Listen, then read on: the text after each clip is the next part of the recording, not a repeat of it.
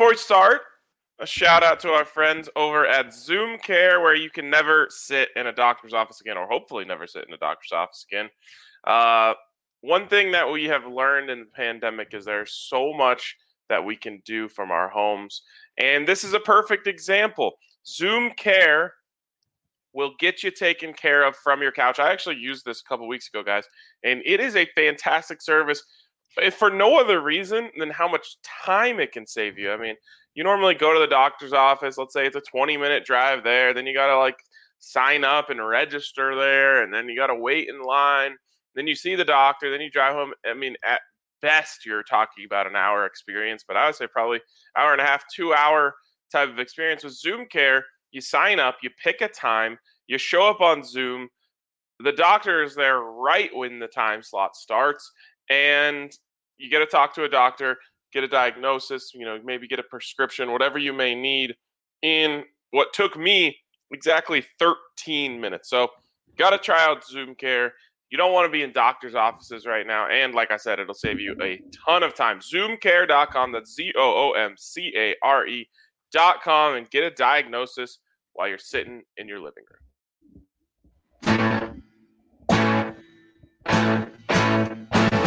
Number one for the one and only DNVR. Two girls that tease at Mace Arcade at the bar. Three for Mr. B in that old trophy case. None folks to wait for, well, bring on the chase.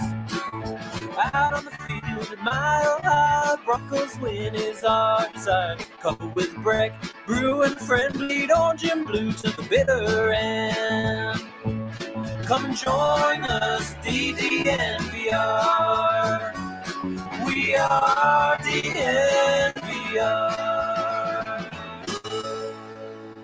We are DNVR, and we are presented by MSU Denver Online. MSUdenver.edu/online is where you can scope out all they have to offer. And you're going to want to see all they have to offer because we are talking about 750 total classes, 45 different hybrid programs online.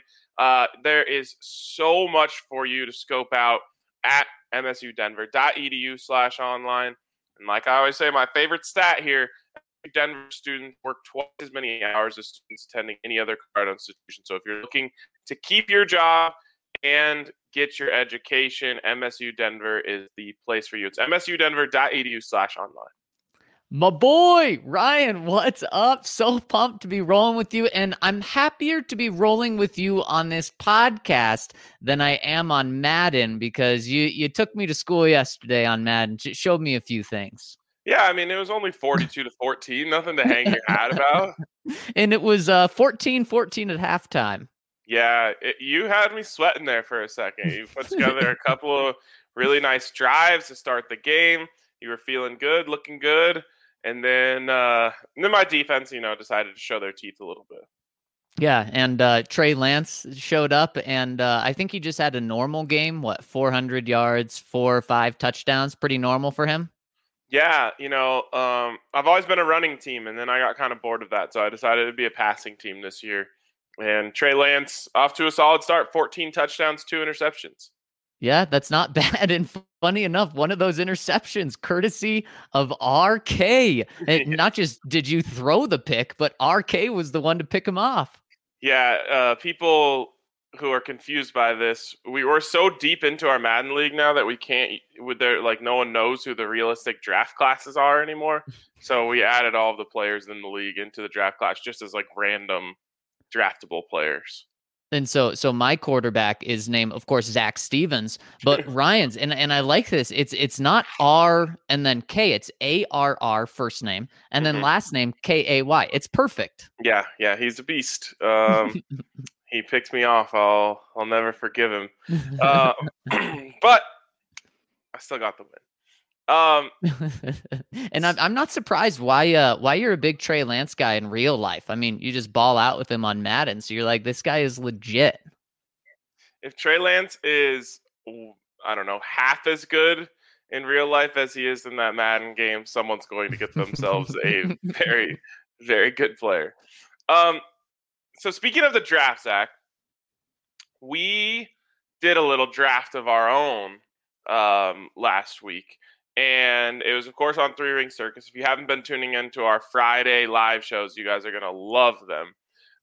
And each week, or most weeks, we do a draft. 2 weeks ago, we did drafting all the available quarterbacks. And this week, we did drafting all the available non-quarterbacks. And it was such an interesting exercise because it left us so much happier than we were at the end of the quarterback draft, seeing just how many really solid players are available. And I think what's so interesting about it is the drop-off.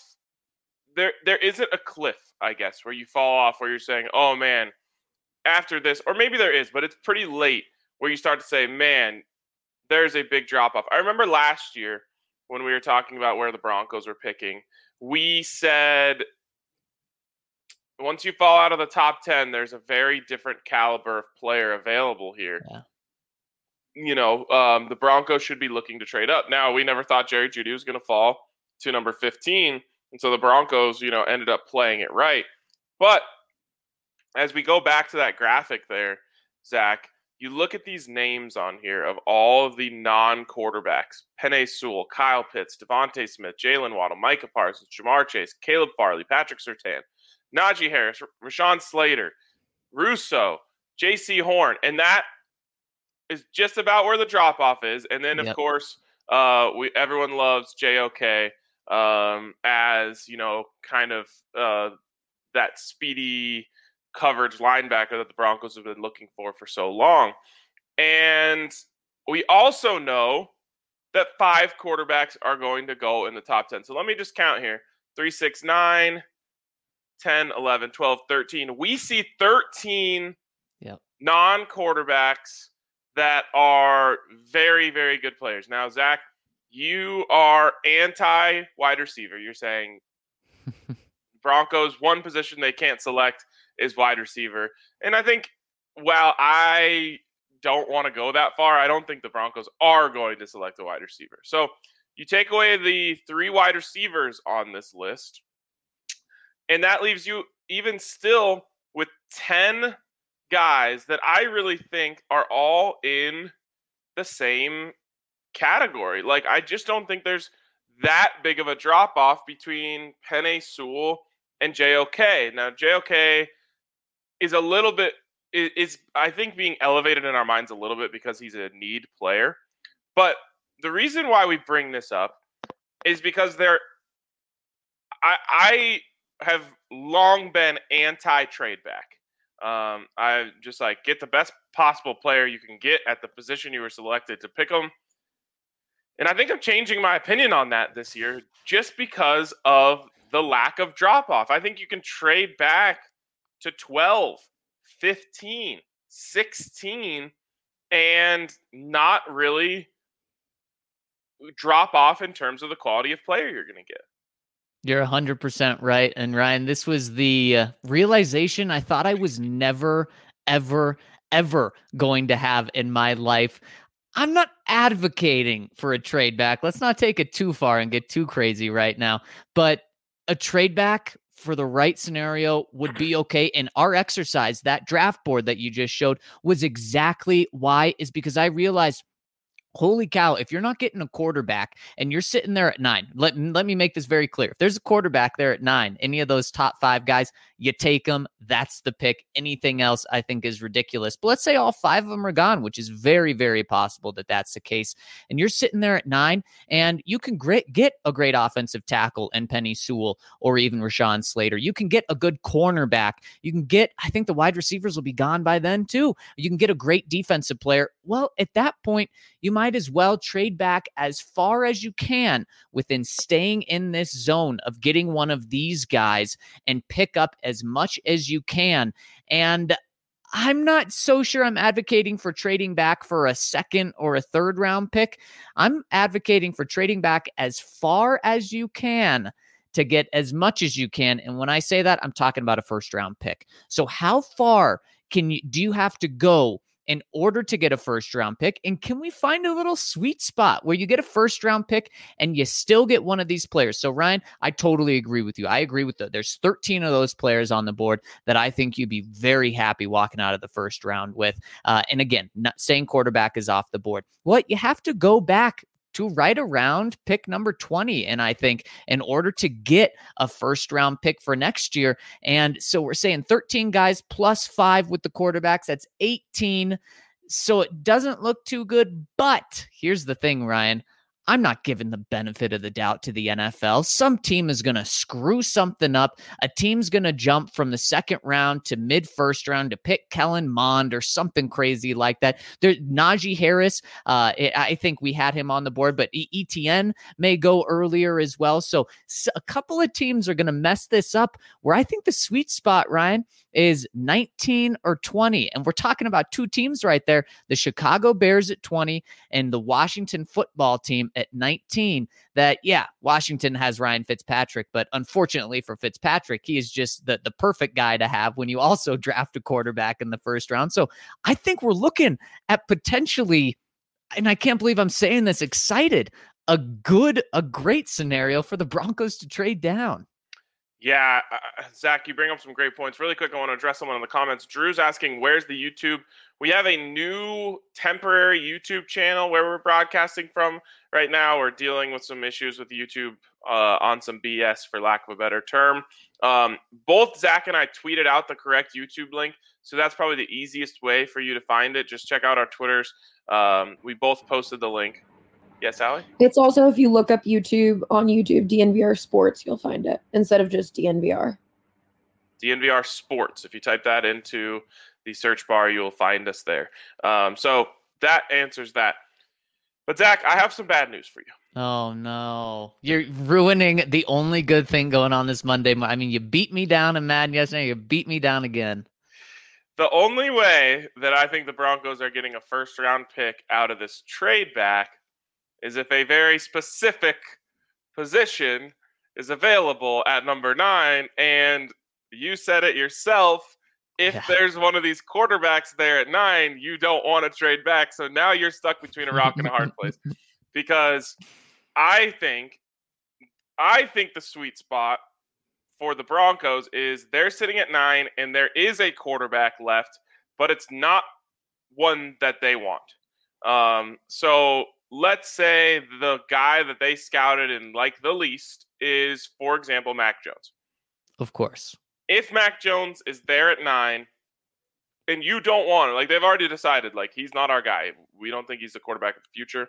Now you are in a great position. Now the question would be if, I don't know, the team I like to trade up here is New England.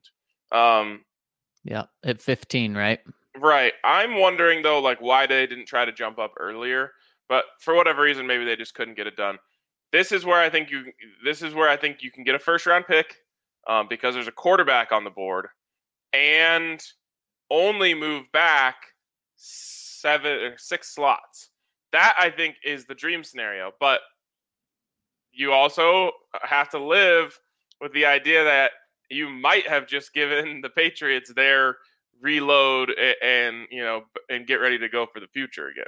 And I know you wouldn't be scared of Mac teaming up with Bill Belichick, but there's a lot of reason to think that could be very scary with how much intel Bill Belichick could have on Mac Jones. He'd obviously get the Nick Saban sign off. And so, Ryan, would you be okay with that? And let's say it is Mac Jones right there. Do you like that? Yeah, I love it. Okay. And you're right. It does come down to exactly what you think of Mac Jones. And if the Broncos don't like Mac, this is a perfect scenario. This is a perfect scenario because then you're not even talking about going down to 20 and just crossing your fingers that one team or two teams kind of mess up those top 18 picks in order to have someone fall for you. Then you're landing.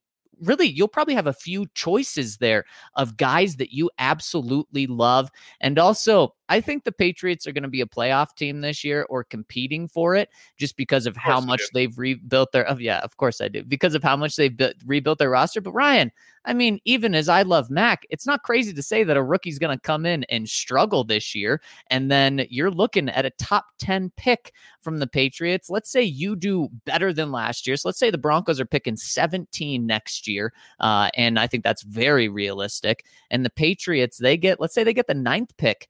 Then holy cow, let's say you made the playoffs this year or you got the 17th pick because your defense was so good. Well, there you go. And you need a quarterback 17-10 or 17-9 next year. That'll get you in the top 5, and that'll get you not quarterback 1, but it'll get you at least quarterback 3 and a normal draft quarterback 2. And there you go. All you did was move back 6 spots this year. You got another really good defensive players, probably something like that. And holy cow, you are feeling great because you know what? There's no mortgaging the future to go get your quarterback next year. It's just moving 1 first-round pick away. So here's my question for you. The Broncos are on the board. Mac Jones is available. Again, they have decided they don't want him. Not their guy. You have let's see, who's a good example here. Man, there's not really that many good options here before the Patriots. Let's just say the Vikings are there. They are trying to trade up for Mac Jones, and the Patriots are trying to trade up for Mac Jones. So we're talking picks 14 and 15. Right. The Vikings are not offering a first-round pick, but they are offering you a healthy stable of picks. And the Patriots are offering a first-round pick. So you get to you have the fate of Mac Jones in your hands. Is it more about you, where you're saying, you know what? We want number 50, we want that future first, or is it more about them where you're saying we're not dealing with the Patriots, we don't want to give the Patriots Mac Jones, and we and we want him to go into the NFC. You can't play with scare money, Ryan. You're trading Mac Jones for the Patriots and saying, "Oh gosh, this is potentially going to be bad," but we're going to get that first-round pick back next year. You absolutely do that. And I think a realistic scenario here is a potential trade with the Vikings. And Ryan, we're talking about a 2nd and a 3rd-round pick that you could get from them. Still, no, I don't want that. I know future picks aren't as valuable technically, but a first-round pick is always going to be so valuable. And then, Ryan, then you can really sell Drew Lock for this year because you say, we have a very legitimate plan if Drew Lock doesn't work out. And look, probably not winning the Super Bowl this year anyways, but might as well see if Drew is the guy. You bring in some sort of hedge, but then you're feeling really good. You have a great fallback plan if Drew doesn't work. Yeah, this is the reason why you have to take the deal with the Patriots, in my opinion, is because you have to trust your own evaluation of Mac Jones, right? You've already decided he's not a franchise guy. That's why you're not. That's why you're willing to trade this pick in the first place. So you can't be afraid to trade him to the Patriots. Otherwise, that means you don't trust your evaluation of him, and so or you don't trust your coaching staff. And speaking of your evaluation of him, Ryan, specifically Mac Jones, because he is the guy that could fall, that some teams may love and some teams may be willing to pass up on. I think this is a very realistic scenario. My guy, Liam Benini asks, what do you guys think Mac Jones' ceiling is? And you said something interesting. You said franchise guy. Do you think Mac Jones is a franchise type quarterback? Not elite, but franchise. So draw the line for me on a franchise quarterback in the NFL right now. Like, I think it's 10 to 12, like a top 10 to 12 guy. Is Kirk Cousins a franchise quarterback? I think he's right on the edge. I think that Kirk Cousins is Mac Jones' ceiling. I shouldn't say ceiling. I hate that word. Oh man. I think that if things work out really well for Mac Jones, he's going to be Kirk Cousins. Now, like I said, I hate the word ceiling because he could be the GOAT for, like what were people saying was Tom Brady's ceiling before he came into the NFL. So that's where I think he falls in a good situation. Not the single best situation, but he goes to a good place. He pans out. He develops. He gets time to learn. I think there's going to be a big learning curve for him that requires patience from an organization because it's not going to be as easy for him as it was at Alabama. So I think that, I guess to answer your question, I think that in most simulations that play out, he does not become a franchise quarterback.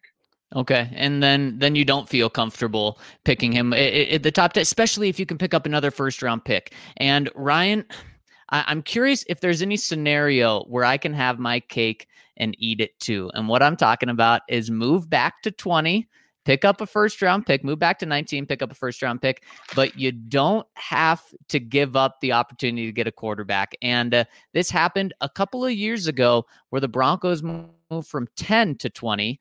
Now, they didn't get a first-round pick back, but someone fell in love with the defensive player. There's a chance that the board this year works out where the Broncos get the best defensive player on the board at 9.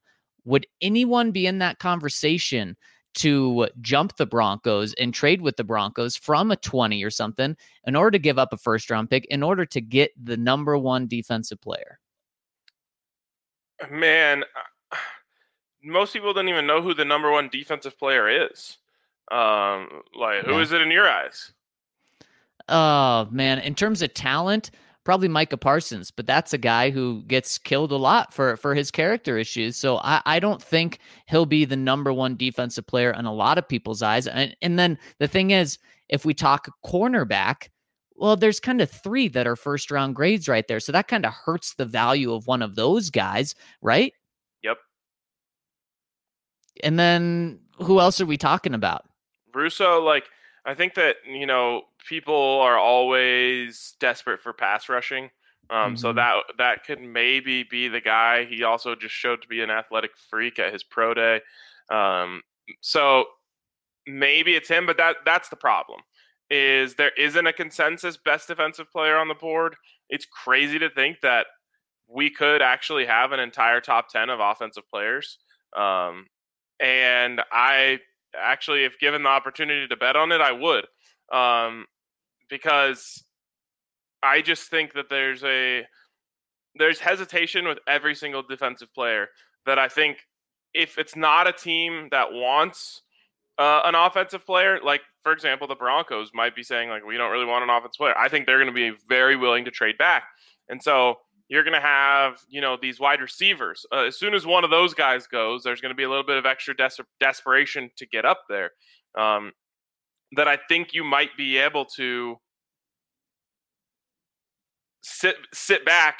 You might be able to trade back 2 or 3 spots just so someone can make sure they get Jalen Waddle or Devontae Smith after Jamar Chase goes off the board. So I don't think teams are going to be trading up for defensive players at all until maybe the back end of the first round where, a guy we've mentioned, JOK, is sitting there and a team who's at 26 wants to trade up to 19 to make sure they get him. So, Ryan, I have an offer for you. The phone's ringing, and it's the LA Chargers at 13. They want to pair. Well, you assume they want Jalen Waddle because he's there. They're not going to give you a first-round pick because it's only moving back to 13. Are you willing to deal with them to give Justin Herbert a playmaker? Hell no. Hell no. Yeah, in that case, there's going to have to be a huge divisional premium that they're going to pay. And I don't think that they're going to want to pay it. I think they'll wait until 10 when Dallas is on the clock and go to that route as well. So I imagine if your answer was hell no about the Chargers, what's it going to be when the Raiders call you up at 17? I mean, the Raiders can't draft a wide receiver to save their lives. So, True. Maybe you just say, but why? I guess they could still use some wide receiver help.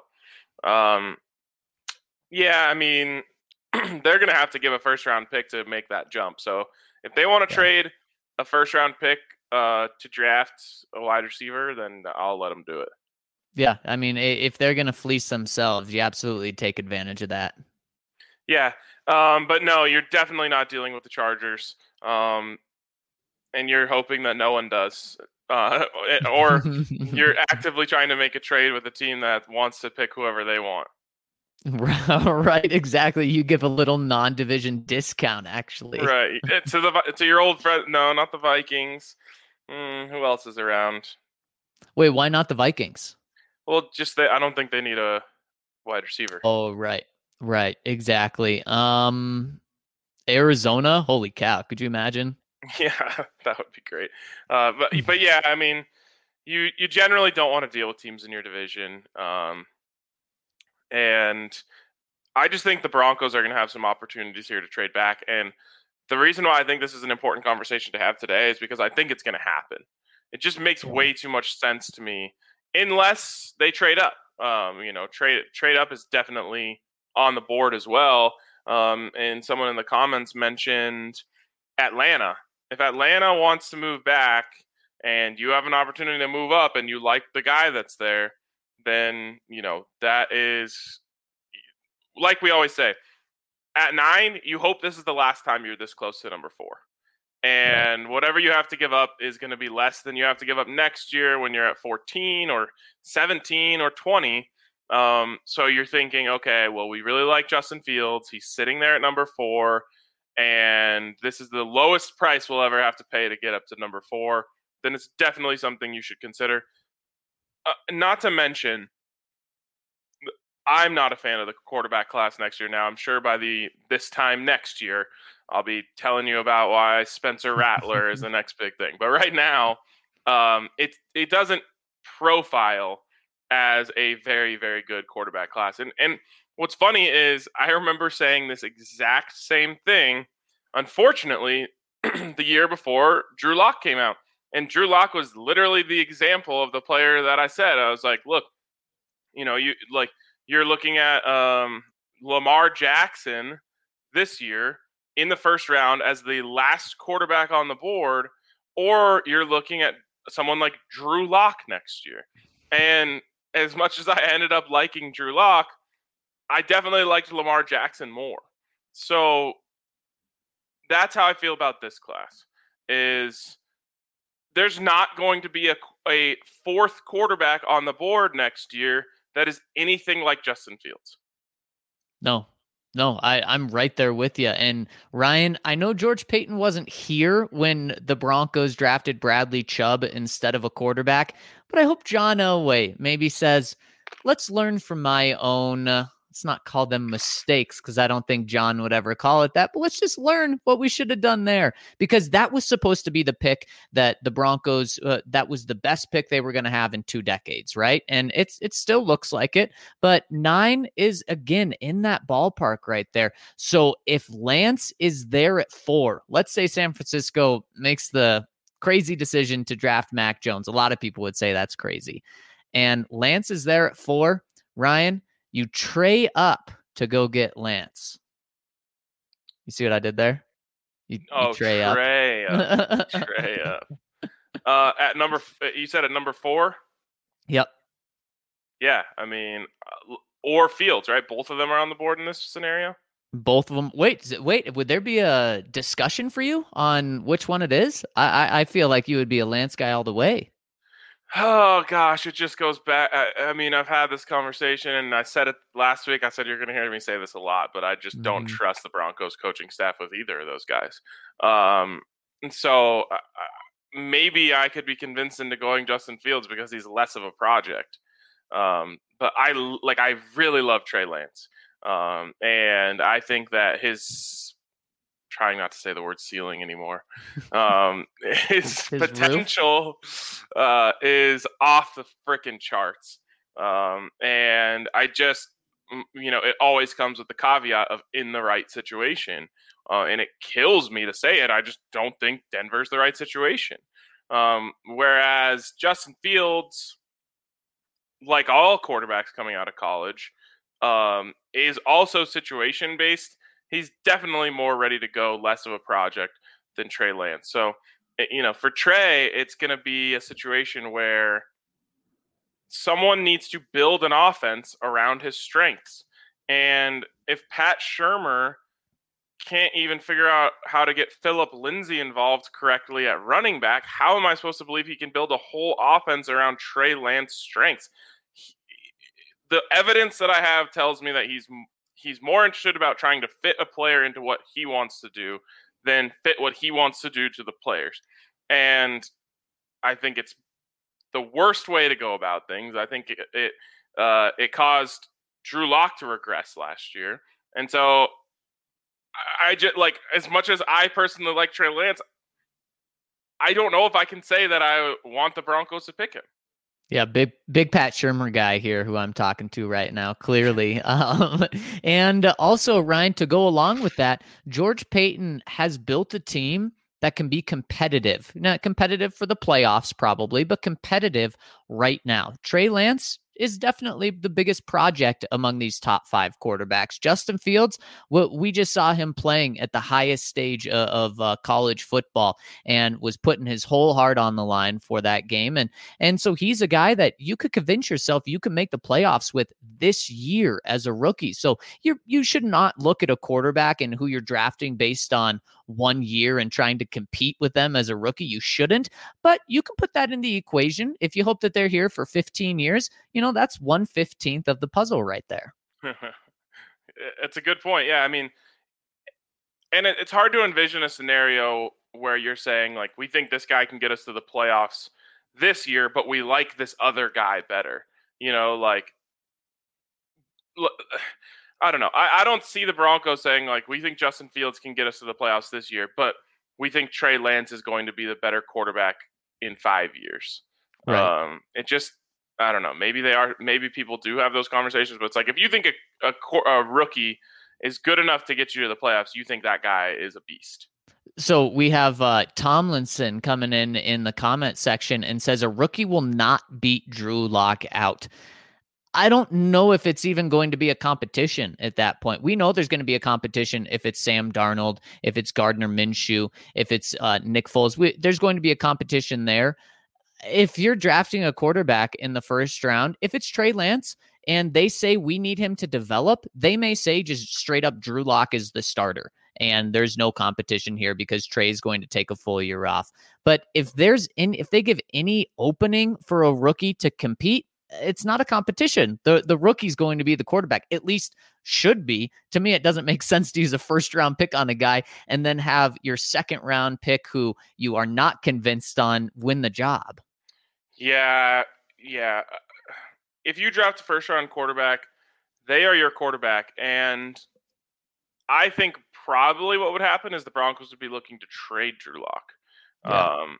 And so, it might happen in short order where you draft Justin Fields or Trey Lance at number 4, you trade it up for him. And then you are trying to recoup the second round pick that you used on Drew Lock a couple years ago right away. You're trying to trade him during the draft for another second round pick in that draft. That would probably be the plan A. Now you can make the case of why would you do that? You already, you have a cheap backup or a potential starter in Drew Lock, and you want as many bullets in the chamber, for lack of a better phrase, at quarterback as you possibly can. Yeah, you can make that case too. But a lot of times, I mean, remember that's what we were saying about Trevor Siemian, and then the Broncos did anything they could to get rid of him, and we're like, why'd they do that? They had a cheap guy who's a perfect backup, but it's like a symbolism thing, right? They don't want division in the locker room. They don't want some guys taking Team Drew. Some guys are taking Team Trey. Like, it's just not good. You want there to be a very clear message of, we're starting a new era. This is our quarterback. Get to know him. Get to like him.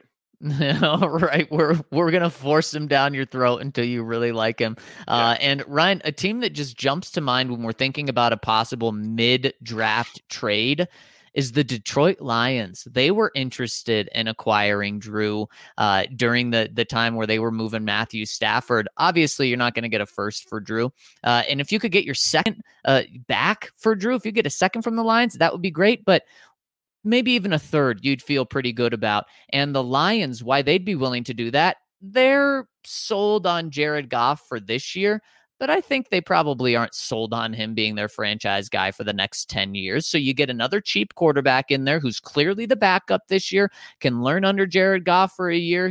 Drew Lock's very talented, and that would make sense. And also, they just got 2 first-round picks for Matthew Stafford, so they could give up a third and feel comfortable. That's a very good point. And it would be an interesting move for them to kind of roll the dice on Drew. Jared Goff is a weird quarterback to have, in my opinion. I don't know like what their thought process is on having Jared Goff. But I think Drew would have a chance, maybe even have a chance to compete there. So last question I want to ask on this topic is, let's say you don't want to trade up to 4. You're not sold enough to trade up to, to me, I'll answer the question before I hand it to you, but to me, if you're not willing to trade up to 4 for a guy, don't draft him at quarterback. Like, it goes back to our Drew Lock conversation after day 1 of the draft, and they passed on him. Yep. Yeah. I mean, you're seeing exactly that scenario play out, right? John Elway really liked Drew Lock. We know that. And for whatever reason, wasn't convinced on him to take him at 10. Wasn't convinced enough on him to take him at 23 or whatever it was they traded back to. Was it 20? 20, yep. Okay, 20. And so then you still took him because he was there, and we loved the move at the time.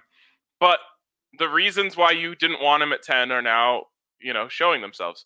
We are going into year 3 with Drew Lock, and the Broncos very clearly are not sold on him as the future. Yeah, no, you're absolutely right. And so maybe the ideal scenario is you love a guy at 4, but some team just does not let you get ahead of him. Or maybe the Falcons just say straight up, we're not trading this no matter what because we love Kyle Pitts. And then it goes on to the Cincinnati Bengals, and they say, we are not trading this pick at all because we are getting Joe Burrow, his guy, Jamar Chase, wide receiver. And then the 6th pick comes around, and the Dolphins say, we've already moved back. We're not moving back again. We are staying here to get Tua, his guy, and Jalen Waddle or Devontae Smith. And then the 7th pick rolls around, and this is the first opportunity to truly make a move. And heck, Ryan, maybe the deal is 9 and Drew Lock in order to move up to 7. And I mean, that would just be something else. One thing that you may have to do, though, let's say this scenario unfolds, which would be great because then you're not saying ever, well, we didn't love this guy. We just waited for him to fall. You can say we tried trading up, but no one would move with us. You have to get in front of the Carolina Panthers. And if it falls this way, though, this is the perfect scenario because I think the most you're giving up to go from 9 to 7 is a 2nd round pick. And that's if like the bidding gets crazy with the Panthers. You could give up a 3rd, maybe a 4th and a 5th in order to go from 9 to 7. That would be huge, but you got to jump the Panthers because since the end of the season, they've been saying any quarterback but Teddy Bridgewater. Yeah. So, but in this scenario that you just made up, the Broncos might actually be in a really advantageous position because the Lions are on the board. There's 2 picks in front of you, and there's 2 quarterbacks left. Both Trey Lance and Justin Fields are still on the board. So maybe the Broncos like both of those guys, and they're saying, yeah, whatever one the Panthers don't want, we'll take the other guy. Now, again, I would much rather you be super convicted about one guy and say, like, we have to get over the Panthers. But also, or maybe they have intel. Look, the Panthers love Trey Lance. We love Justin Fields. So, let's let the Panthers trade up with the Lions, just, for no reason. And then we'll wait until after the Lions pick. Although, or do you do a leapfrog there and the Panthers trade up with the Lions and then you trade up with the Lions? Or the only thing that you worry about there, I guess, is that the Panthers or the Lions trade back with the Panthers and then trade back again with another team in front of you. So I guess you are still trying to get up. I don't know. It seems like you're going to have to get into the top 5, honestly. I really, and I don't know if this is an every year thing. I don't think so. It really feels like to me that this is going to be 5 quarterbacks in the top 5. Man, that would be something else. That would be so much fun, and it would involve multiple trades going if that happens. And that's never happened before, and it could happen here, especially because of how big the drop off is between the 5th quarterback and the 6th quarterback. I really haven't realistically seen anyone put anyone above a Mac Jones or anything. It seems like the top 5 is pretty darn set, but I mean, thinking about it, it's not the craziest scenario to see that the Broncos or that any team wouldn't be able to trade with Atlanta at 4. They may say, we're absolutely not moving. The Bengals may say, we're absolutely not moving because of the connection there. And then also the Dolphins, because they've already moved. And that would almost be an ideal scenario for the Broncos. Yeah. The Broncos are in a great position because, as much as we talk about quarterback, I still believe in Drew Lock. I think Drew Lock, if given this year, is going to play a lot better than people think he's going to. But at the same time, I also am, like I said, where I was, the year that Josh Allen and Lamar Jackson and all those guys got drafted, where, look, man, the class is not going to be this good next year. And so if it doesn't work out with Drew Lock, which absolutely is on the table, no one can act like it's not, then you're going to be in a worse position than you even are right now, where you have uncertainty at quarterback, because you have uncertainty at quarterback and what looks to be not nearly as strong of a draft class. So, one thing that I didn't like about John Elway's tenure at GM is I never felt like he was on top of that type of thing. I felt like he was very 1 year at a time type of GM. And I just really think that you have to be aware of all of these things. You have to be aware of the fact that you're hoping to never be at 9 again. You have to be aware of the fact that next year's quarterback class isn't as strong. And you have to be aware of the fact that every year that you don't figure out the quarterback, it really sets you back 2 years. So I think George Paton is in a nice position where he can be patient and not have to force anything, but is also very aware of the repercussions.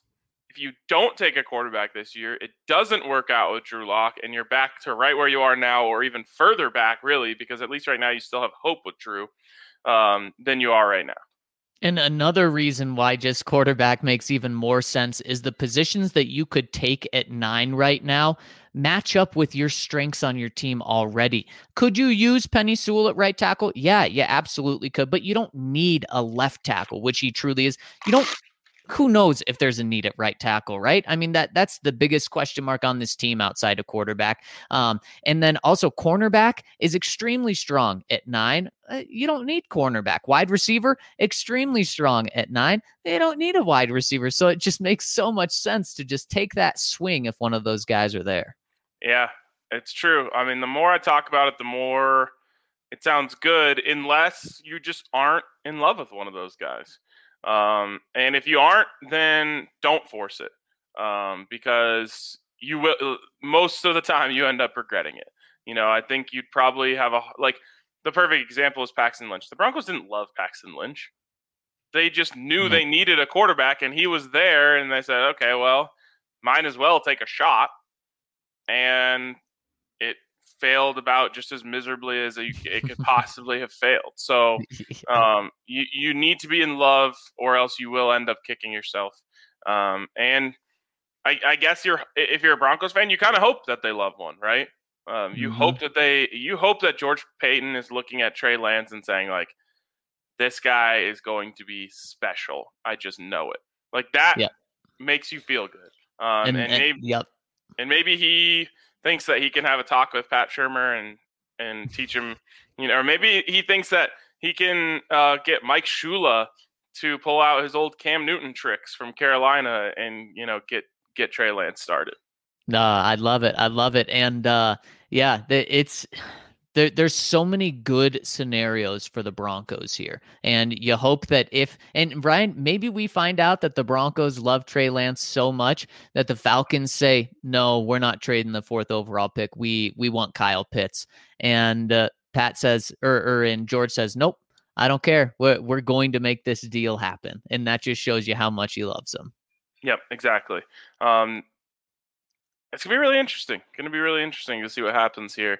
And I said it when the Broncos hired George Paton. My favorite thing about this is I don't know what he's going to do. I don't know what his leanings are. I don't know what his favorite type of quarterback is. We have some hints from the quarterbacks that they went after in Minnesota, and they aren't particularly good hints.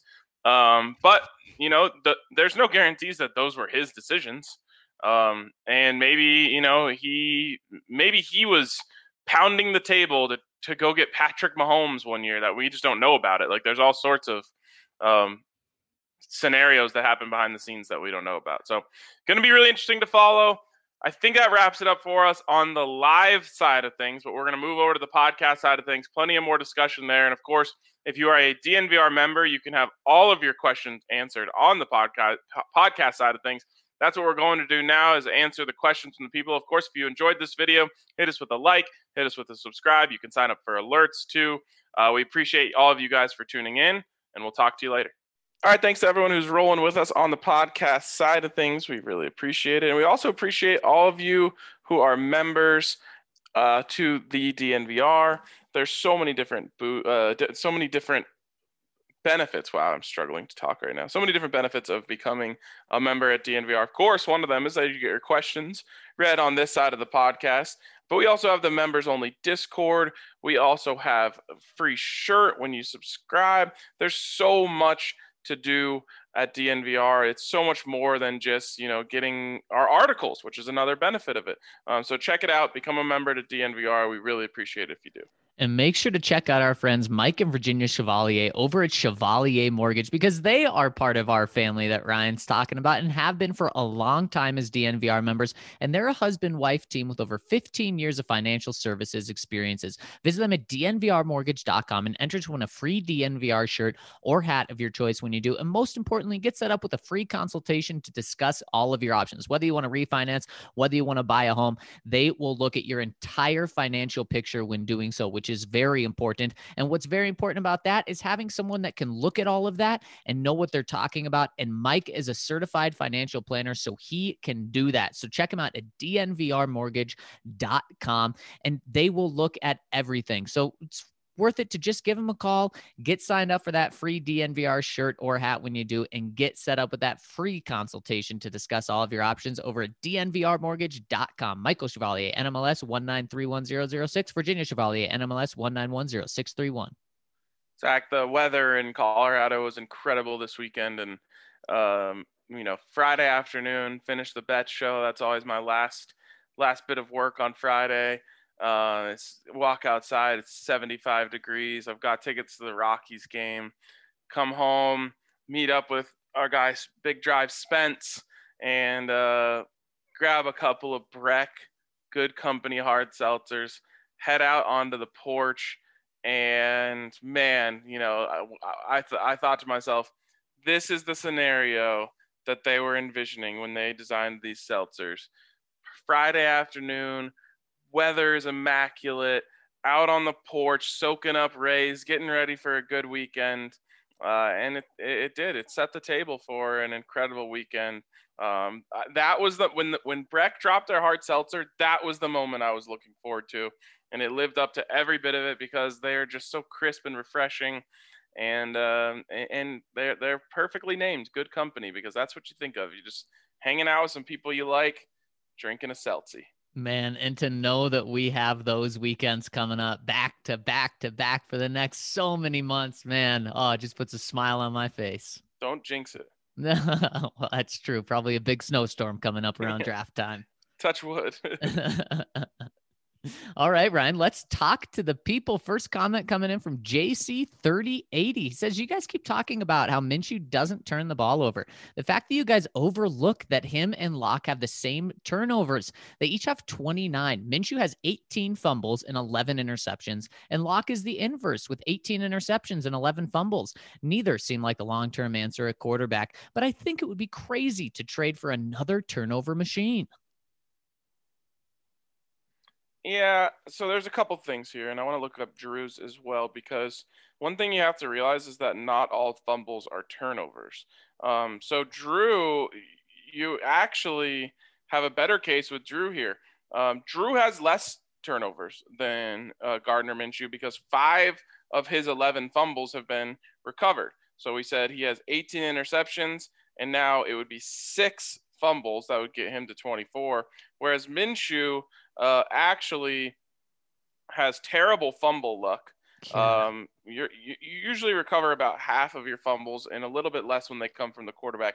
Minshew has 18 fumbles, only 2 of them have been recovered, so he would be 16 fumbles, 11 interceptions. One thing I will say, Zach, first of all, is that Minshew has played 5 more games. So in terms of turnovers per game, he is lower than Drew Lock.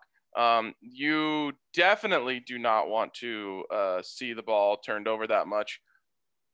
But fumbles are usually more blameable on the offensive line. Now, you got to be able to protect the ball when guys are coming around. But you don't fumble if you don't get hit.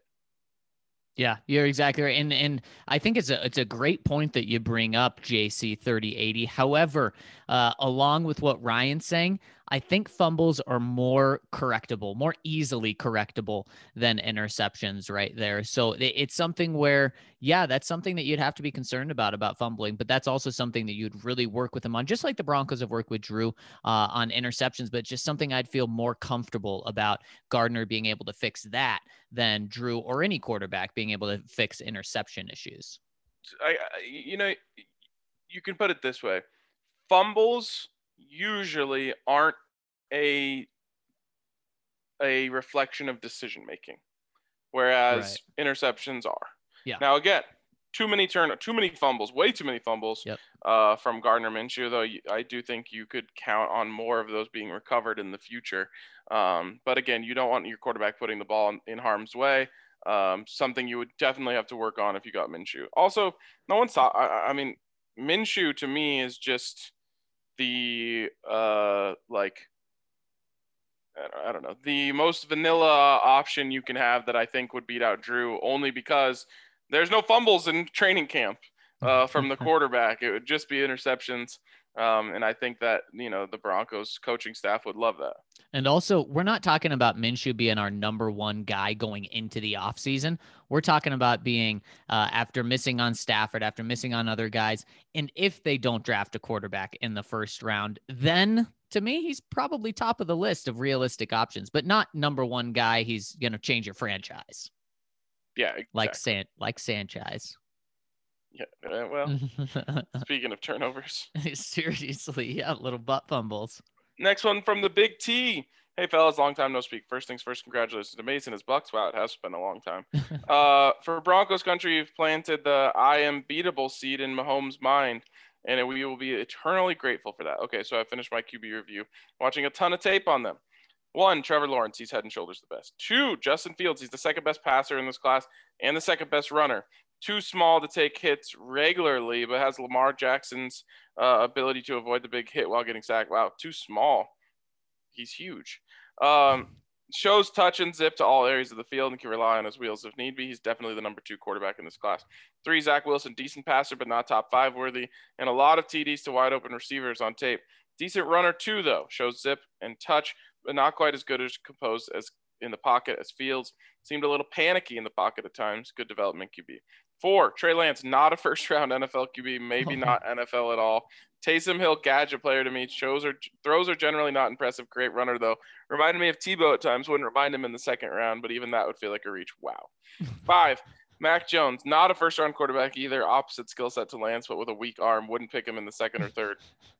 And the interesting thing is, I went back and watched Drew Lock's Missouri Hypes highlight tape. He's better than all but the top 2, and I don't think it's close. This quarterback class is not good. If Fields is there at 6, we could look to move up. Other than that, I'm out on 2021 QBs. Drew is our guy. Peace out and love to all. Talk about some spicy hot takes, Zach. These are melting the microphone as I'm just saying them out loud. I mean, Ryan, on DraftKings, you have Zach Wilson being like -600 and -500 for being the number 2 overall pick, just saying he's a guaranteed lock to be the number 2. This makes me wonder. I mean, what if the Jets think like Big T does? And how much does that spice things up? Or does it not at all? Because then if Zach Wilson's there at 3, the 49ers just say, oh, okay, we didn't think he was going to be here, but we really like Zach Wilson. And then still 3 quarterbacks gone in the first 3 picks. And it's pretty much the quarterbacks that we think. What percent of you, it's a good point, and I don't know. I think they're going Wilson. But what percentage of you believes that the 49ers are going Mac Jones at 3? 20%. Okay, all right. I'm glad we're on the same page there. That feels like it was just like, it feels like it's never the first name. You know what I'm saying? Like, yeah, that was the first name. And then, like, as we get closer to the draft, there'll be a report that comes out. They really love Justin Fields and blah, blah, blah. Like, it's never that easy where they trade up to 3 and everyone's like, oh, Mac Jones. Okay, cool. Move on. Right. Yeah, no, exactly. And it's crazy how we've heard a pretty convincing argument from so many people that seem well connected for Trey Lance, for Justin Fields, and for Mac Jones coming with that. I don't know how you can look at Trey Lance and say maybe not an NFL quarterback. Yeah, no, I certainly don't either. And Trey Lance, of course, makes sense for the 49ers because he's more of a project. And at least initially, we're seeing that the 49ers are okay with hanging on for Jimmy G for one more year, unless, some team gives up a first-round pick, which is crazy to think a team would do that. Yeah, I love the 49ers being like, we don't like this guy. Want to trade a first-round pick for him? Right. And that coming out just a week after being like, no, we're keeping him. Absolutely no chance for trade. Oh, the first-round pick? Yeah, silly. Yeah, Big T. I won't forget these takes. These are too spicy for me to forget. I hope that the Broncos don't view it this way because they will certainly not be going quarterback if that's the case. Yeah, for sure. Next one coming in from Windy City Bronco. You've talked about it. If the Broncos are confident in one of the quarterbacks that they should be aggressive, trade up and get their guy. You might be wrong, but better to take your chance than let a good prospect get by you. There's a corollary to this, though. If a top quarterback prospect falls to you in the first round, you take him unless you're certain that he will fail. If some other team is willing to trade up to get him, maybe you should check your scouting again. Maybe you're wrong. Landing a quarterback is a game of odds. The more draft picks you spend, the more likely one of them pans out. I disagree with this. I agree with your last sentence, though. The more you spend on quarterbacks, the more chances you have of getting one right. But you definitely shouldn't take one that your personal scouting and your team scouting has said, like, we don't think he's worth the number 9 pick.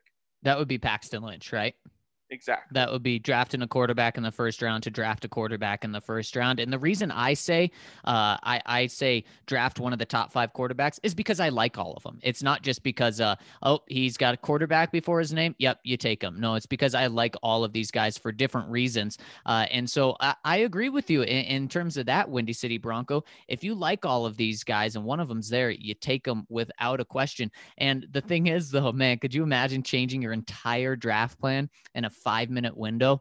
Let's say you don't really like Mac Jones, you like him, but you're not going to take him at 9, and the Patriots call and they want to move up to take Mac, and you scrape everything you've done, the millions of dollars you put into scouting over the past 12 months because of a 5-minute decision right before your pick. Yeah, I mean, again, if you're going to just take quarterback until you find one, you might as well just fire all of your scouts until you have a quarterback, and then you can rehire them all. But like, you pay like you said, Zach, you invest millions of dollars into scouting these guys. If you don't trust your scouts, then what are you even doing here? And you also have to trust your own opinion. Now, if you're the GM, you get the luxury of being the final say. So even if all of your scouts don't like a guy, you could say, like, no, I like Mac Jones, we're taking him. That's up to you. But someone has to love him, right? Like, it has to be one or the other. The scouts are telling you this guy's a baller, or you're saying this guy's a baller. If you don't like him, your scouts don't like him, it doesn't matter what any other team thinks.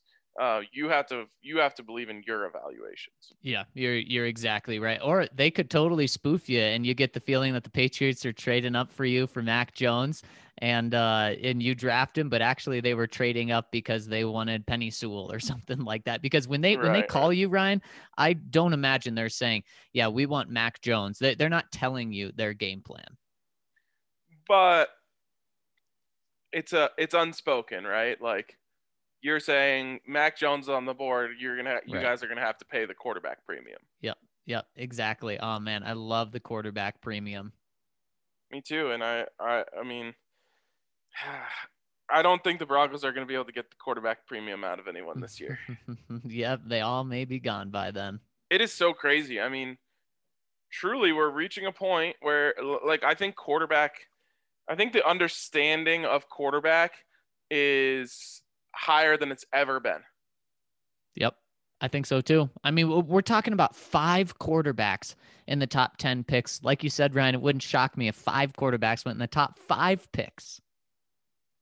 Yeah, that's what I mean. Like, it's so funny. We were talking about the NHL and goalies the other day, and I was saying, like, teams have just decided the risks is too high, even though they know the importance. And the NFL is literally going the exact other way. They're like, the risk of not taking a quarterback is too high. You have to just try and try and try until you actually get one. Yep, exactly. Next one coming in from the Danimal, live from sunny Florida.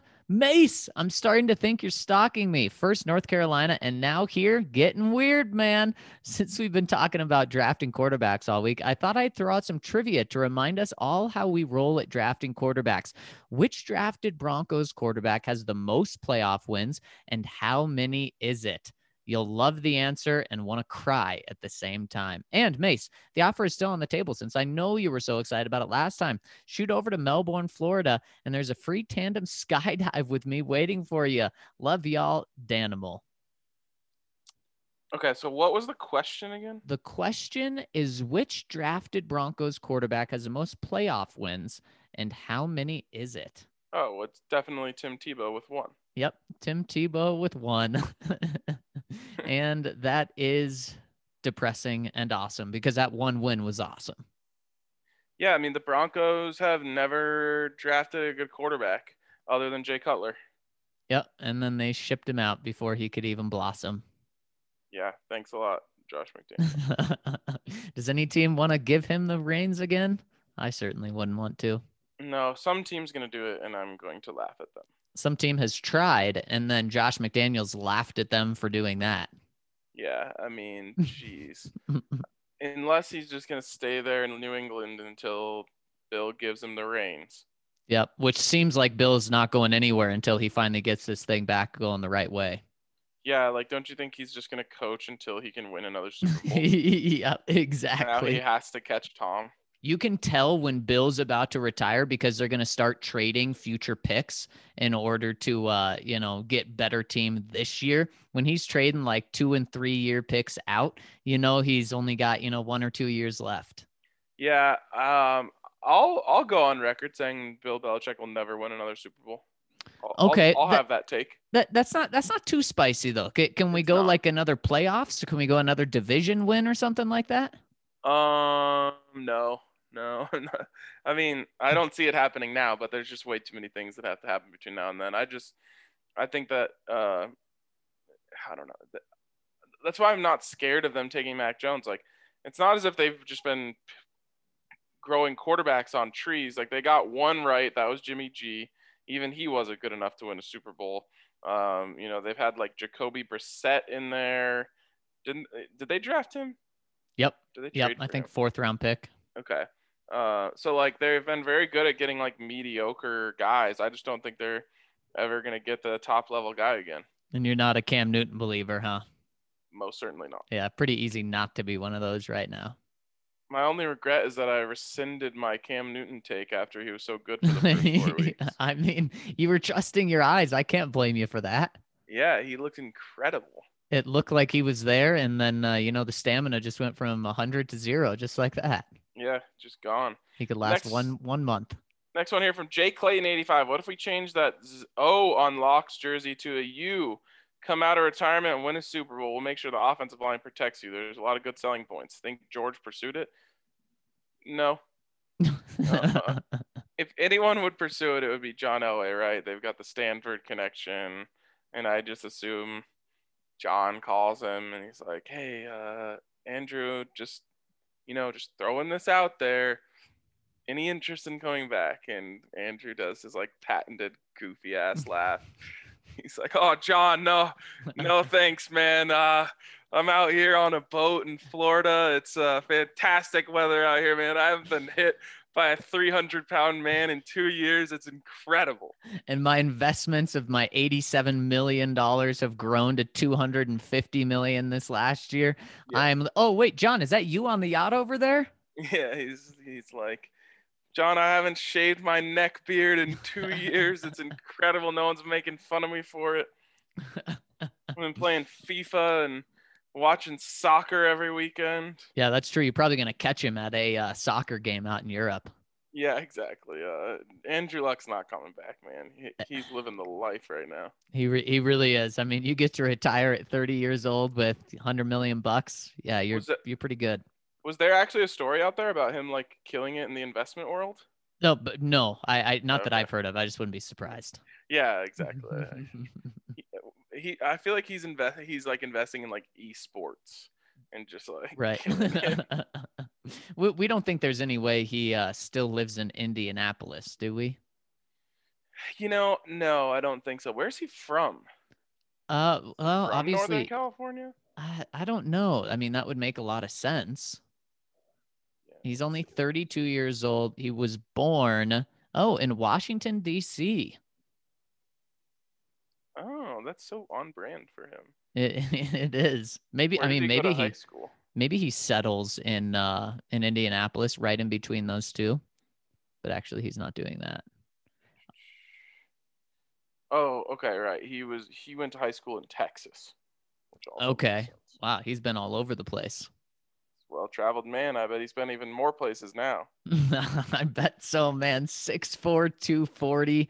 Yeah, John, if you could work on that in your last year with the team, that would be awesome. I can't even imagine, like 6'4", 240, and he moved like, I don't know, Cam Newton. Yep. I mean, that just shows how much he was hit when his body started to break down. Yeah, well, remember the Broncos like lacerated his spleen or Oh something? my gosh, yep. And didn't he stay in the game? Yeah, he did. Gosh. He was a badass. Next one coming in from, oh wow, it's a long one, from Love Thunder Down Under. He says, 1, there was a cat on the field in Colorado. 2, Zach is the only person I know. Yes, you were. Did you chase it down? No, I would never. My allergies would flare up. I think I got allergies just from seeing it. Oh gosh. 2, Zach is the only person I know with a cat in Colorado. 3, therefore, Zach's cat was on the field in Colorado. Good man, Zach. Good man. Yeah, Ryan, I knew you were going to be there and wanted your allergies to flare up. So I sent my boys down. Where did that cat come from? It's a great point. I mean, does it live in the stadium? Because that's what the reports were from the MetLife cat. Well, and did you hear about how the myth lives on? The cat escaped after they got it off the field. Like they didn't like trap it. Wow. So they got it off the field and then were like carrying it through the concourse, and then it went and got out and then ran away. So now it's still back in course. So it's ready for round 2. I assume there's just incredible mouse hunting in the bowels of Coors Field, and that's why it lives in there. And especially after that report came out, a couple of years ago from ESPN, I think, breaking down how sanitary stadiums were. Yeah, that was a tough week for Colorado stadiums. It really was, and it did give some insight as to why cats would live in the stadium. I'll never forget the freaking mouse stampede over our heads. Wait, what is that? Literally, there's no other way to describe it than a mouse stampede. We're sitting in the press box, and a stampede of mice went over our heads. Like, it was shaking the ceiling tiles. We knew something. Maybe there was a cat in the vents coming after That's him. what they were running from. Makes perfect sense. Oh man, maybe next time we'll hear the attack happen. God. Oh man, he goes on and says football stuff. Humans and our models are really, really bad at pricing low probability events. That's what a successful quarterback is, a rare event. Having more shots at a quarterback is more important than taking one heavily loaded shot. You want more shots at it, not less. So I'd love to see a probability driven argument that suggests you're more likely to get a franchise quarterback by throwing 3 first-round picks and possibly drew at one player in 2020 than by simply selecting 3 different first-round quarterbacks. But LTDU, the Broncos, and then we respond by saying, but love Thunder down under. The Broncos may not be back in position like 9 to have the ability to move up and get someone in the top 5.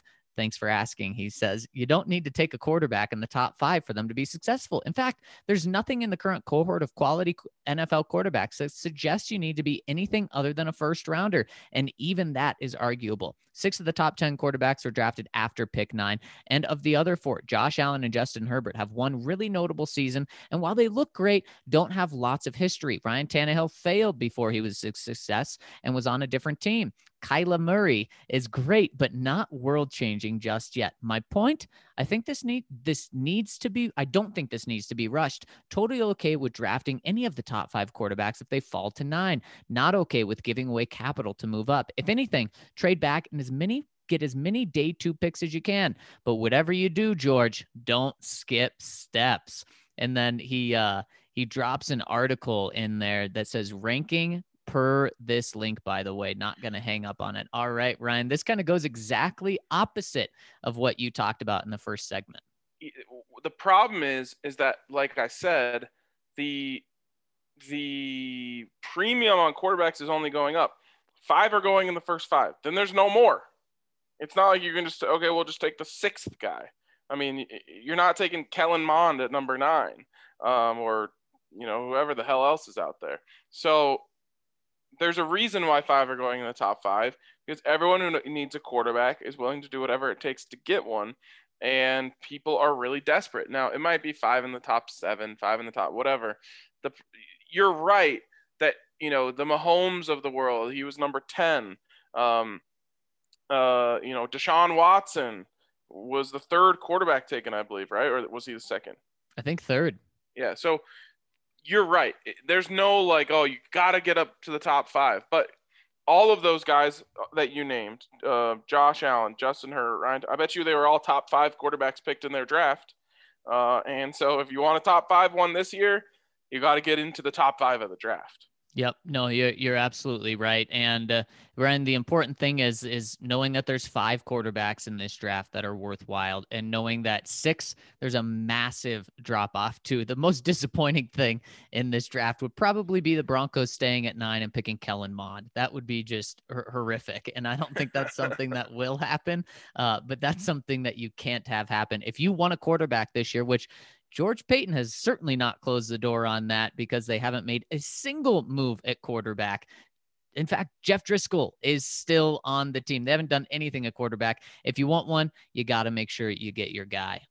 I'm going to be kind of pissed if Jeff Driscoll's the backup going into next season. Oh, God. I think it's going to make us question everything about George Paton. He's had a great offseason up to this point, but if he's the backup, boy, that's going to be tough.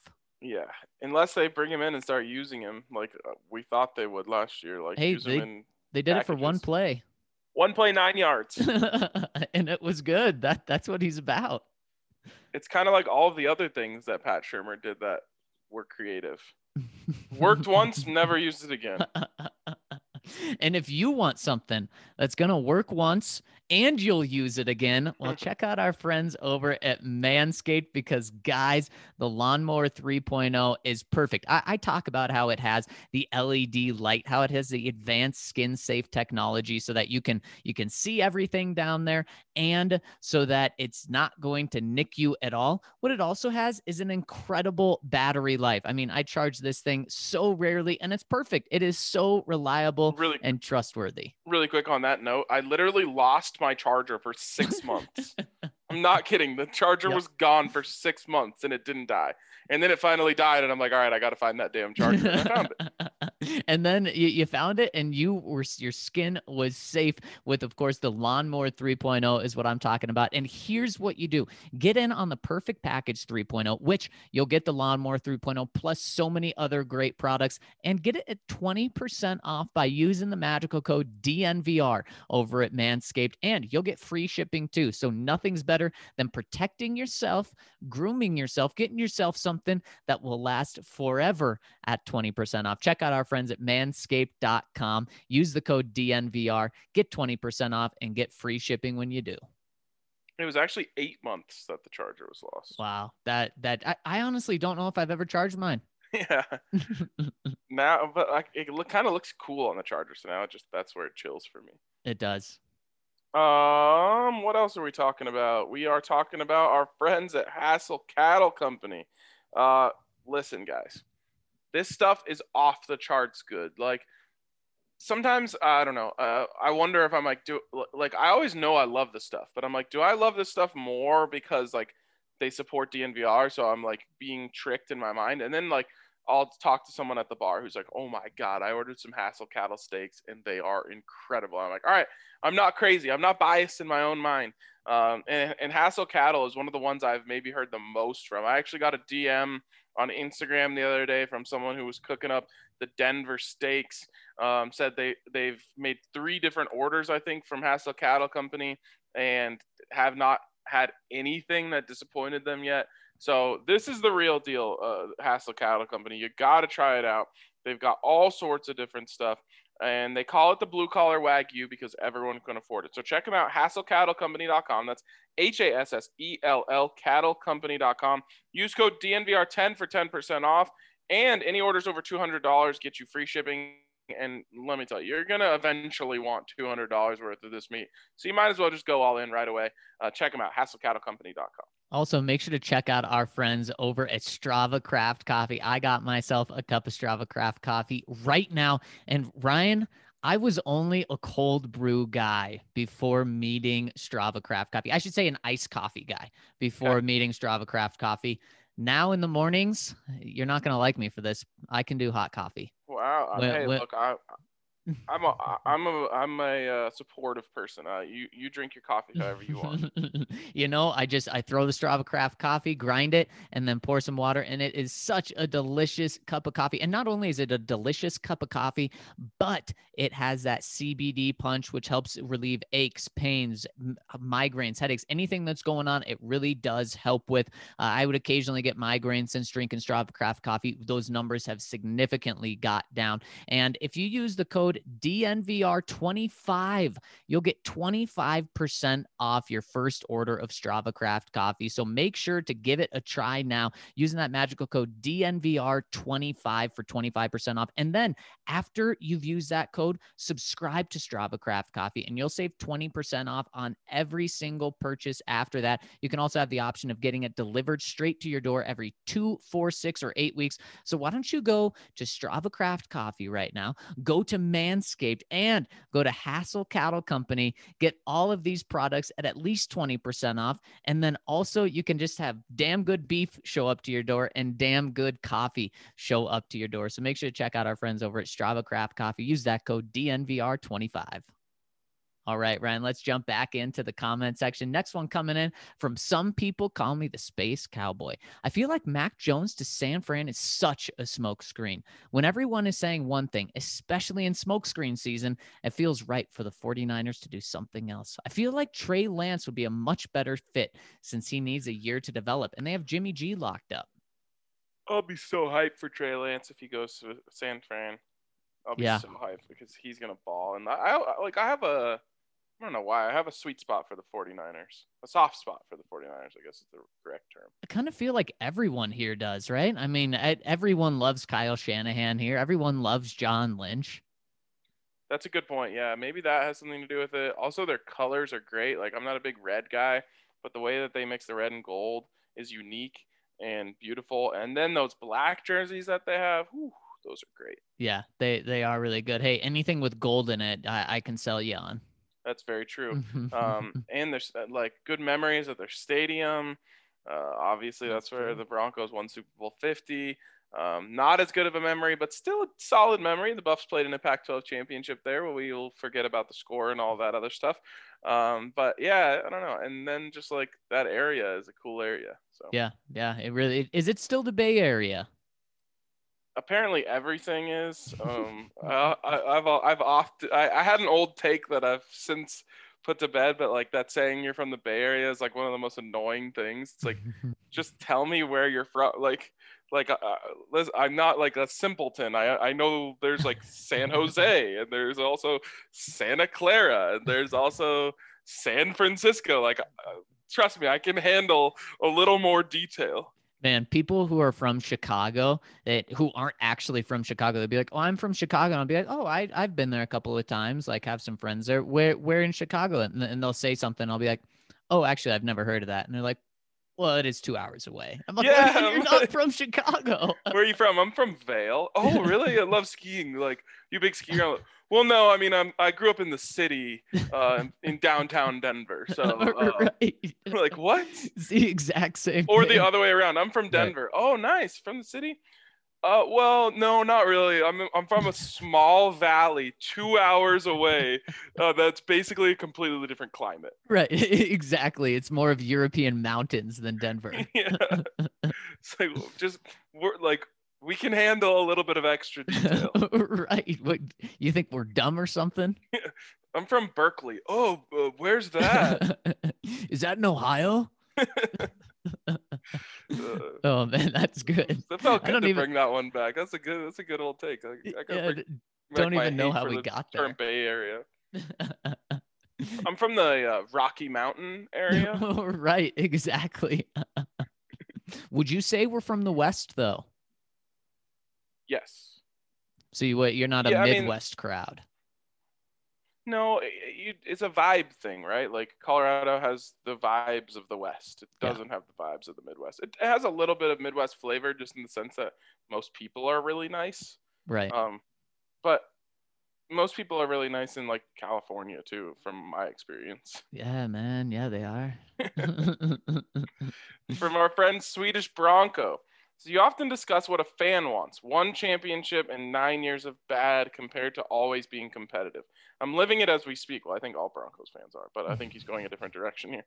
My childhood hockey club, HV71, has been competitive more or less the entire 2000s. We won our latest championship in 2017 against a team called Brynäs. I think you got it. And this year, some expert expected HV71 to win the title. Fast forward to today. HV71 ended up as the last team of 14. Worst finish since I was born. So now they have to play out against Brynäs, a best of 7. Loser stays in the Tier 1 league. Winner stays in the Tier 1 league. Loser goes to Tier 2, losing millions in TV revenue. So it's only one club goes up each year since a recent change. Getting back isn't easy. Several clubs have become stuck in Tier 2 after going down for the first time ever. I am scared. I'll trade all but the 1995 title to not have to live through this horrible match series.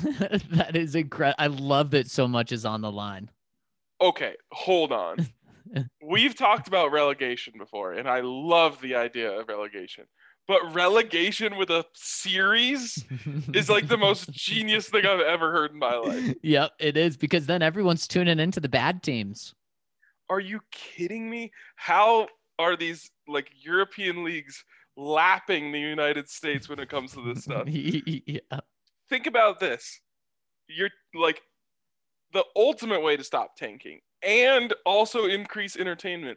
Like if the Browns and Lions had to play a game during like before the playoffs started to see which team got to stay in the NFL, the ratings would be insane.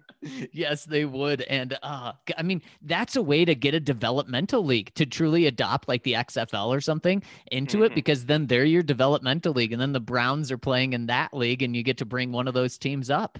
Yeah, and there's a lot of reasons that people have explained why relegation wouldn't exactly work in the United States, but like one thing would be like the contracts that these guys are getting paid. Like They like the teams can only pay these contracts if they're also getting the massive revenue they get from the TV and all that stuff. But still, a 7-game series to stay in the top tier, that is high quality entertainment. Well, how about this then? What if contracts aren't 5 years, $100 million? What if contracts are like 5 years, 20% of your team's payroll or the salary cap? And so players are incentivized too. Wow, that's a good idea. Also, how about that Gonzaga game this weekend? Oh, holy smokes. That was insane. Yeah, I was pulling for UCLA, so I was a little bit sad that they weren't able to get it done. But like, I've never felt more strongly about a team not being able to hang their head after a game.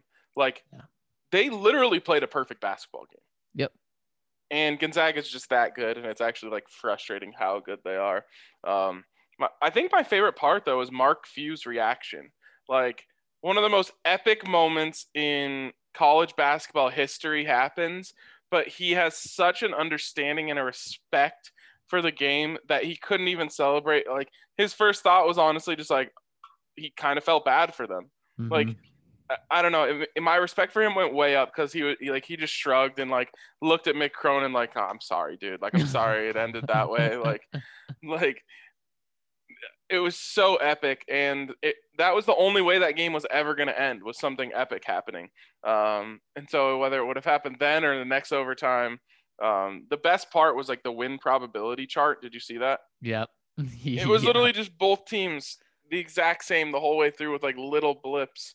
That's what like solidified to me that it was such a great game. Like, I obviously watched it and it was like, this is incredible. But I was also watching the Avs and Rockies at the same time, and like, I was like, man, it felt like that just went back and forth the entire time. Like, there weren't even like big runs. It was just like 4 points at a time at most. And then I saw that. I'm like, yeah, that's exactly what happened. And it really felt like it was two teams of destiny going up against one another. And that's what happens. That's what a game looks like when you have two teams of destiny going, because Gonzaga has been the team of destiny this entire season, and UCLA in this tournament, holy cow. I mean, they just have been so good in defying every single odds. I can't wait for tonight's game. I'm curious if Baylor is going to learn from UCLA and be able to keep it close, or if Gonzaga is going to say, we're not going to play this close game again. We're going to blow the doors off them. And then I just had a great idea. Since contracts don't matter in college sports, what if leagues partnered up, and let's say the Pac-12 and Mountain West partnered up, and the worst team in the Pac-12 has to go down to the Mountain West the next year. The best team in the Mountain West gets to come up to the Pac-12. Yes, that would be amazing. Oh, man. Although, would you be okay with that? Because a few years, many years in a row, CU would have been in the Mountain West. The Buffs would have been relegated to like Division II by this point. No, I think it would actually have helped the Buffs during those years, right? Right. You bounce down to the Mountain West and win, 9 games, and then you come back, or I guess it might be kind of hard to get out of there, but that's exactly what's scaring our friend Swedish Bronco is like, now you have to win the league to get out of there. But to take that Swedish theme and put it onto it, instead of just making it relegation, the best team in the Mountain West and the worst team in the Pac-12 play a game to see if they keep their spots. Oh my gosh, I absolutely, especially because there's that lull in January. Well, I mean, with college ball, but how exciting would it be to have this relegation going on throughout the month of January, and you also have NFL playoffs? Yeah, it would be epic. Wow. I love it. So every Power 5 team or conference partners with a non-Power 5, and Pac-12 and Mountain West would be perfect. Yeah, and I think, while it would really hurt a team to get relegated, I think it would actually help the Pac-12 if, for example, Boise State jumped up, and then you had another very good program in your league. It could also build some momentum for a bad team, like you said, not just in terms of a Pac-12 team winning 9 games in the Mountain West, but also then you may get more fan interest from a 9-win team, even though they're in the Mountain West, compared to a 2-win team in the Pac-12. Yeah, Yeah, I think there's some legs to it. I but love it. I bet you some CU fans will hate that I even brought it up, but it's okay. Next one coming in from LDJ. Hey, fellas, hope you had an awesome Easter. You too, LDJ. Happy Easter. Took that Nice. one from RK's book. He goes on and says, I love the quote Reisner made about Drew, roughly saying Drew has heard all the chatter and he understands he deserves it. And he's approaching everything like he has to improve massively and has to be better and is working hard to show he's the guy. This reminds me of Bowles' accountability before last season, accepting that fans had every right to boo him. So, on a scale of 1 to 10, how would you scale your belief for Bowles to turn it around, or how would you scale your belief for Bowles to turn it around last year versus where you scaled Drew's ability to turn it around on a scale of 1 to 10? I mean, just being honest, like I was wrong about this, but like I didn't think Bowles was going to turn it around. I thought Bowles was better than people were giving him credit for, but I thought he was going to be a mid to low level starting left tackle for most of his career. With Drew, there's not 3 years of bad tape weighing him down. So that gives me a little more hope for Drew. I would say last year, if you would have said, what are the chances of Bowles getting paid? What's he getting paid? Top 10 left tackle money? Yep. 17 million. I believe it's top 5. Yeah, I would have, on a scale of 1 to 10, I would have given it like a 4. Whereas with Drew, I guess putting it in the same world, can he ever get top 10 quarterback money? I'll put it at like a 6. Okay. Yeah. And I like those kind of numbers, but I would probably go a 2 for Garrett Bowles and a 4 for Drew Lock. And one thing that Drew doesn't have going in his direction, because I do believe that Drew has a better chance than Bowles had last year at this time. But one thing that Drew doesn't have going his way is a guy that you talk about a lot, Ryan, Pat Shurmur. Doesn't seem to necessarily play to Drew's strengths all the time. We're at the very opposite end. Bowles has one of the best offensive line coaches in the history of the game. So you could point to Mike Munchak. And I think that's what we were doing. We were saying if there's any way Garrett Bowles gets this turned around, it's because Mike Munchak really hits him. No one's saying that about Pat Shurmur right now and Drew Lock. No one's saying, man, if Drew just gets another year with Pat Shurmur, it's really, really going to help him. Really good point. From Count Locula, my boys, cost-controlled quarterback is the answer. Not just to drinking. The salaries of the throwers have gotten too monumental to sustain the viability of the lower ranks. We must draft a quarterback if this corpse of guys is to reach the zenith. Even if Locke progresses, I fear we'll be well into the depths of his money before his heights are illuminated. Draft a quarterback. If Locke wins the battle, great. If not, we have 4 years of bean hucking on the cheap so we can keep this D together. Love the Count. What beans are we talking about? I mean, baked beans, I'm all in on that, Count. And you just made me hungry too. But hey, I am all for it. Give me a top 5 one of these top 5 quarterbacks this year.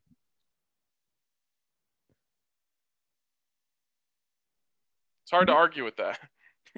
Yeah. Yeah. I love it, Count. Next one coming in from Beham Bronco. Guys, I hope your weekend and Easter was awesome. It seems like the other AFC West teams have made a lot of moves this past offseason. I'd love for you guys to rank the Broncos against their in-conference rivals. To me, the Chargers likely had the best offseason of the group, with our Broncos as a close second. Can't wait to see what you guys think. Well, I mean, before Ryan even answers, I got to think that Ryan would think the Broncos would have a better offseason than the Chargers, because he doesn't like what they did with Justin Herbert, bringing a defensive guy in for them. And for me, I love what the Broncos have done this offseason. The Raiders, I don't know what they are doing. Not only have they not made good moves, they've pretty much gotten rid of their entire offensive line and haven't made any huge upgrades at all. And of course, the Chiefs, it seemed like they were going to lose all of their players, but then they came back and made some huge moves on the offensive line, especially getting Thuney there. So they probably stayed just as good. Yeah, I'm with you on everything. I just want to clarify. I don't necessarily hate that the Chargers went and got a defensive guy to be their head coach. I hate that they got a defensive guy to be their head coach and changed offensive coordinators. To me, the benefit of getting a defensive coach would have been that you could keep the same coordinator in place for Justin Herbert and quarterbacks coach. The fact that they changed those up, to me, was a massive L on their part. Doesn't make sense. If you were going to change schemes, you should have brought in an offensive guru to work with Justin Herbert. So would you say that the Chargers had the third best offseason within the AFC West? Raiders worst, Chargers, and then Broncos, Chiefs 1 and 2? Yeah. Maybe not in that order, but the Chiefs. So the Chiefs obviously lost their tackles, and then they went and replaced them. Mhm. They lost Sammy Watkins. Mhm. That hurts a little bit. Anything change for them on defense? I don't think so. I don't think they got any big names or lost anyone. So it feels like the Chiefs at best stayed neutral, where the Broncos definitely got better. Yep, that's it. That's a good point. So the Broncos, best team in the AFC West this offseason. And that makes sense because the Broncos definitely had, a ton of room for improvement. Yep, exactly. Good point. Next one coming in from Mark IT Snatch. Hey guys, Mace, who played? You're gonna have to leave this again. Leave this comment for us to read tomorrow because I know you want to get into the NFC South too, and Mace certainly has the expertise on that. Yes, of course. So next one coming in from Jason17. Another day, another mock draft where the Broncos take Micah Parsons at 9. Gosh, I hope that doesn't happen. If we don't get a quarterback, I don't even see a position where we can draft at pick 9. The positional value just isn't there for us, proving a guy like Penny, or except if a guy like Penny or Pitts falls. Yeah, and Jason, that's kind of the realization we came to in the first segment. Even if you want a wide receiver or a cornerback, you can probably get another really good one if you trade back. Yeah, I think it's trade. I don't think the Broncos pick at 9. I like that. And I agree with that.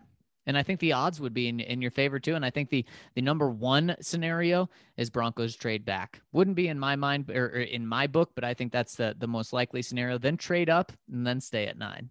Yeah. I just can't imagine them staying at 9 and drafting like Micah Parsons. It just doesn't feel like that's what they would do. And I gotta say, I don't think Parsons is high on their board as some of these mocks are saying.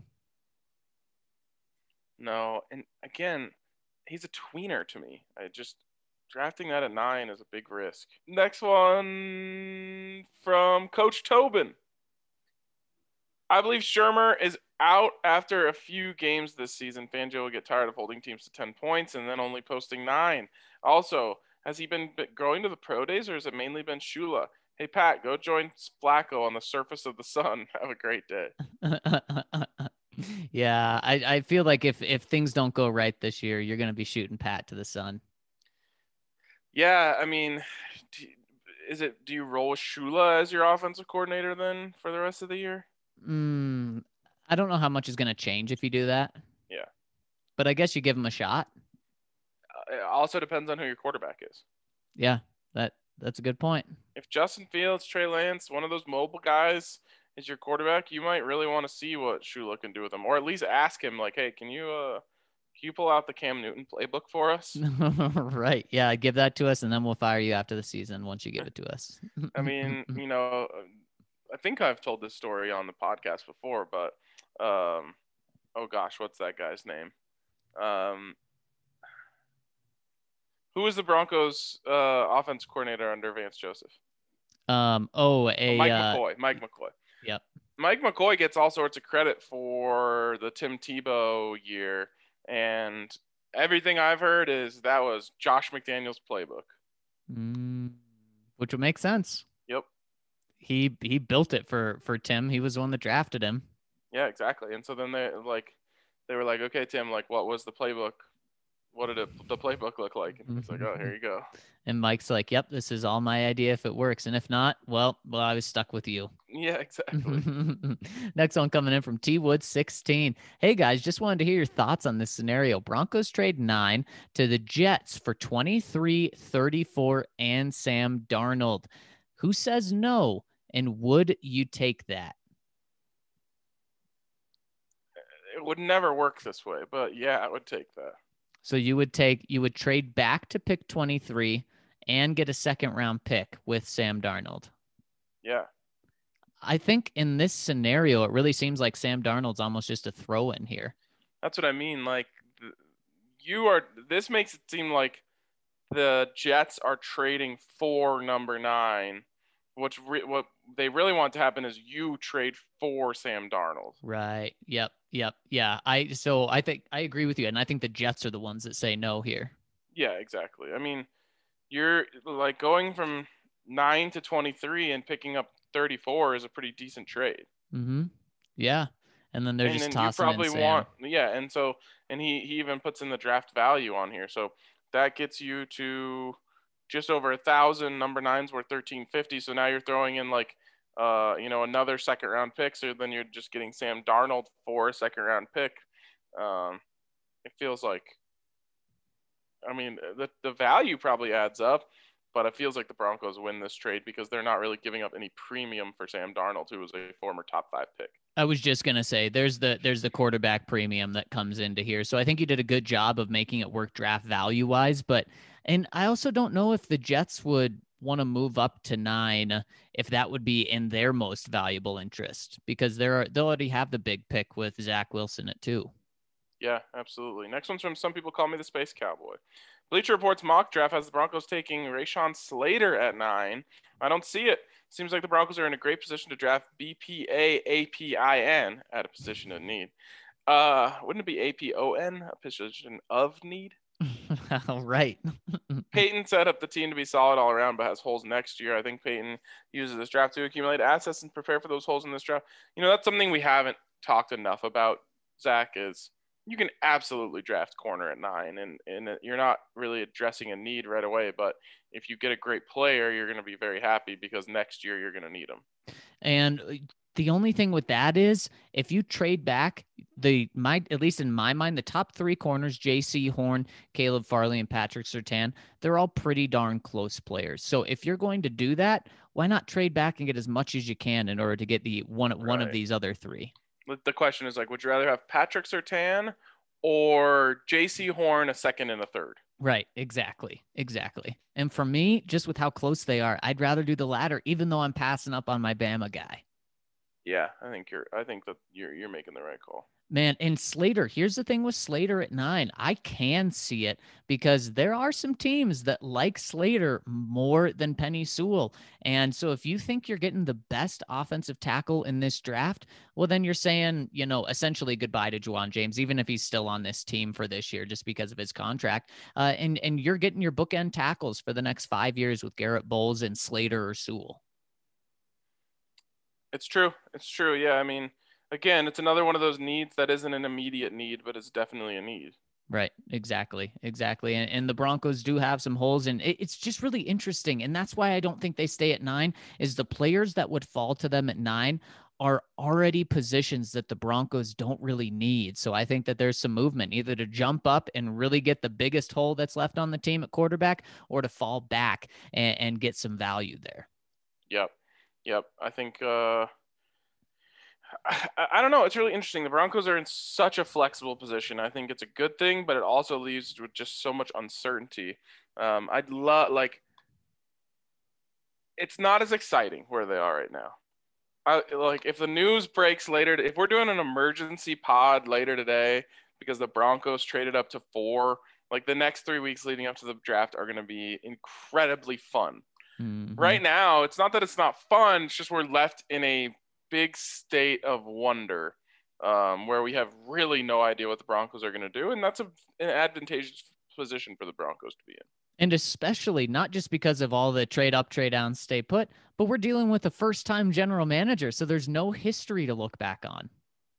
It's so true. And it's exciting. It's exciting in the way that we just have to wait to see, this is the first ever bits of information we're going to get about George Paton. Yep, exactly. It's exciting. Speaking of exciting, it's exciting to get an education over at MSU Denver online. msudenver.edu/online is the place to go to scope out all they have to offer. And there's so much you can get done at MSU. Anything that you're interested in, they should have a program that you can work on, and you can do it from the comfort of your own couch, and you can do it while working a full-time job. Like I always say, MSU Denver students work twice as many hours as students attending any other Colorado institution, so you can future-proof yourself by getting a great education at MSU Denver and keep that job that you need all at the same time. Check them out, msudenver.edu/online. Before today, that's going to wrap it up for us on the DNVR Broncos podcast. We'll talk to you tomorrow.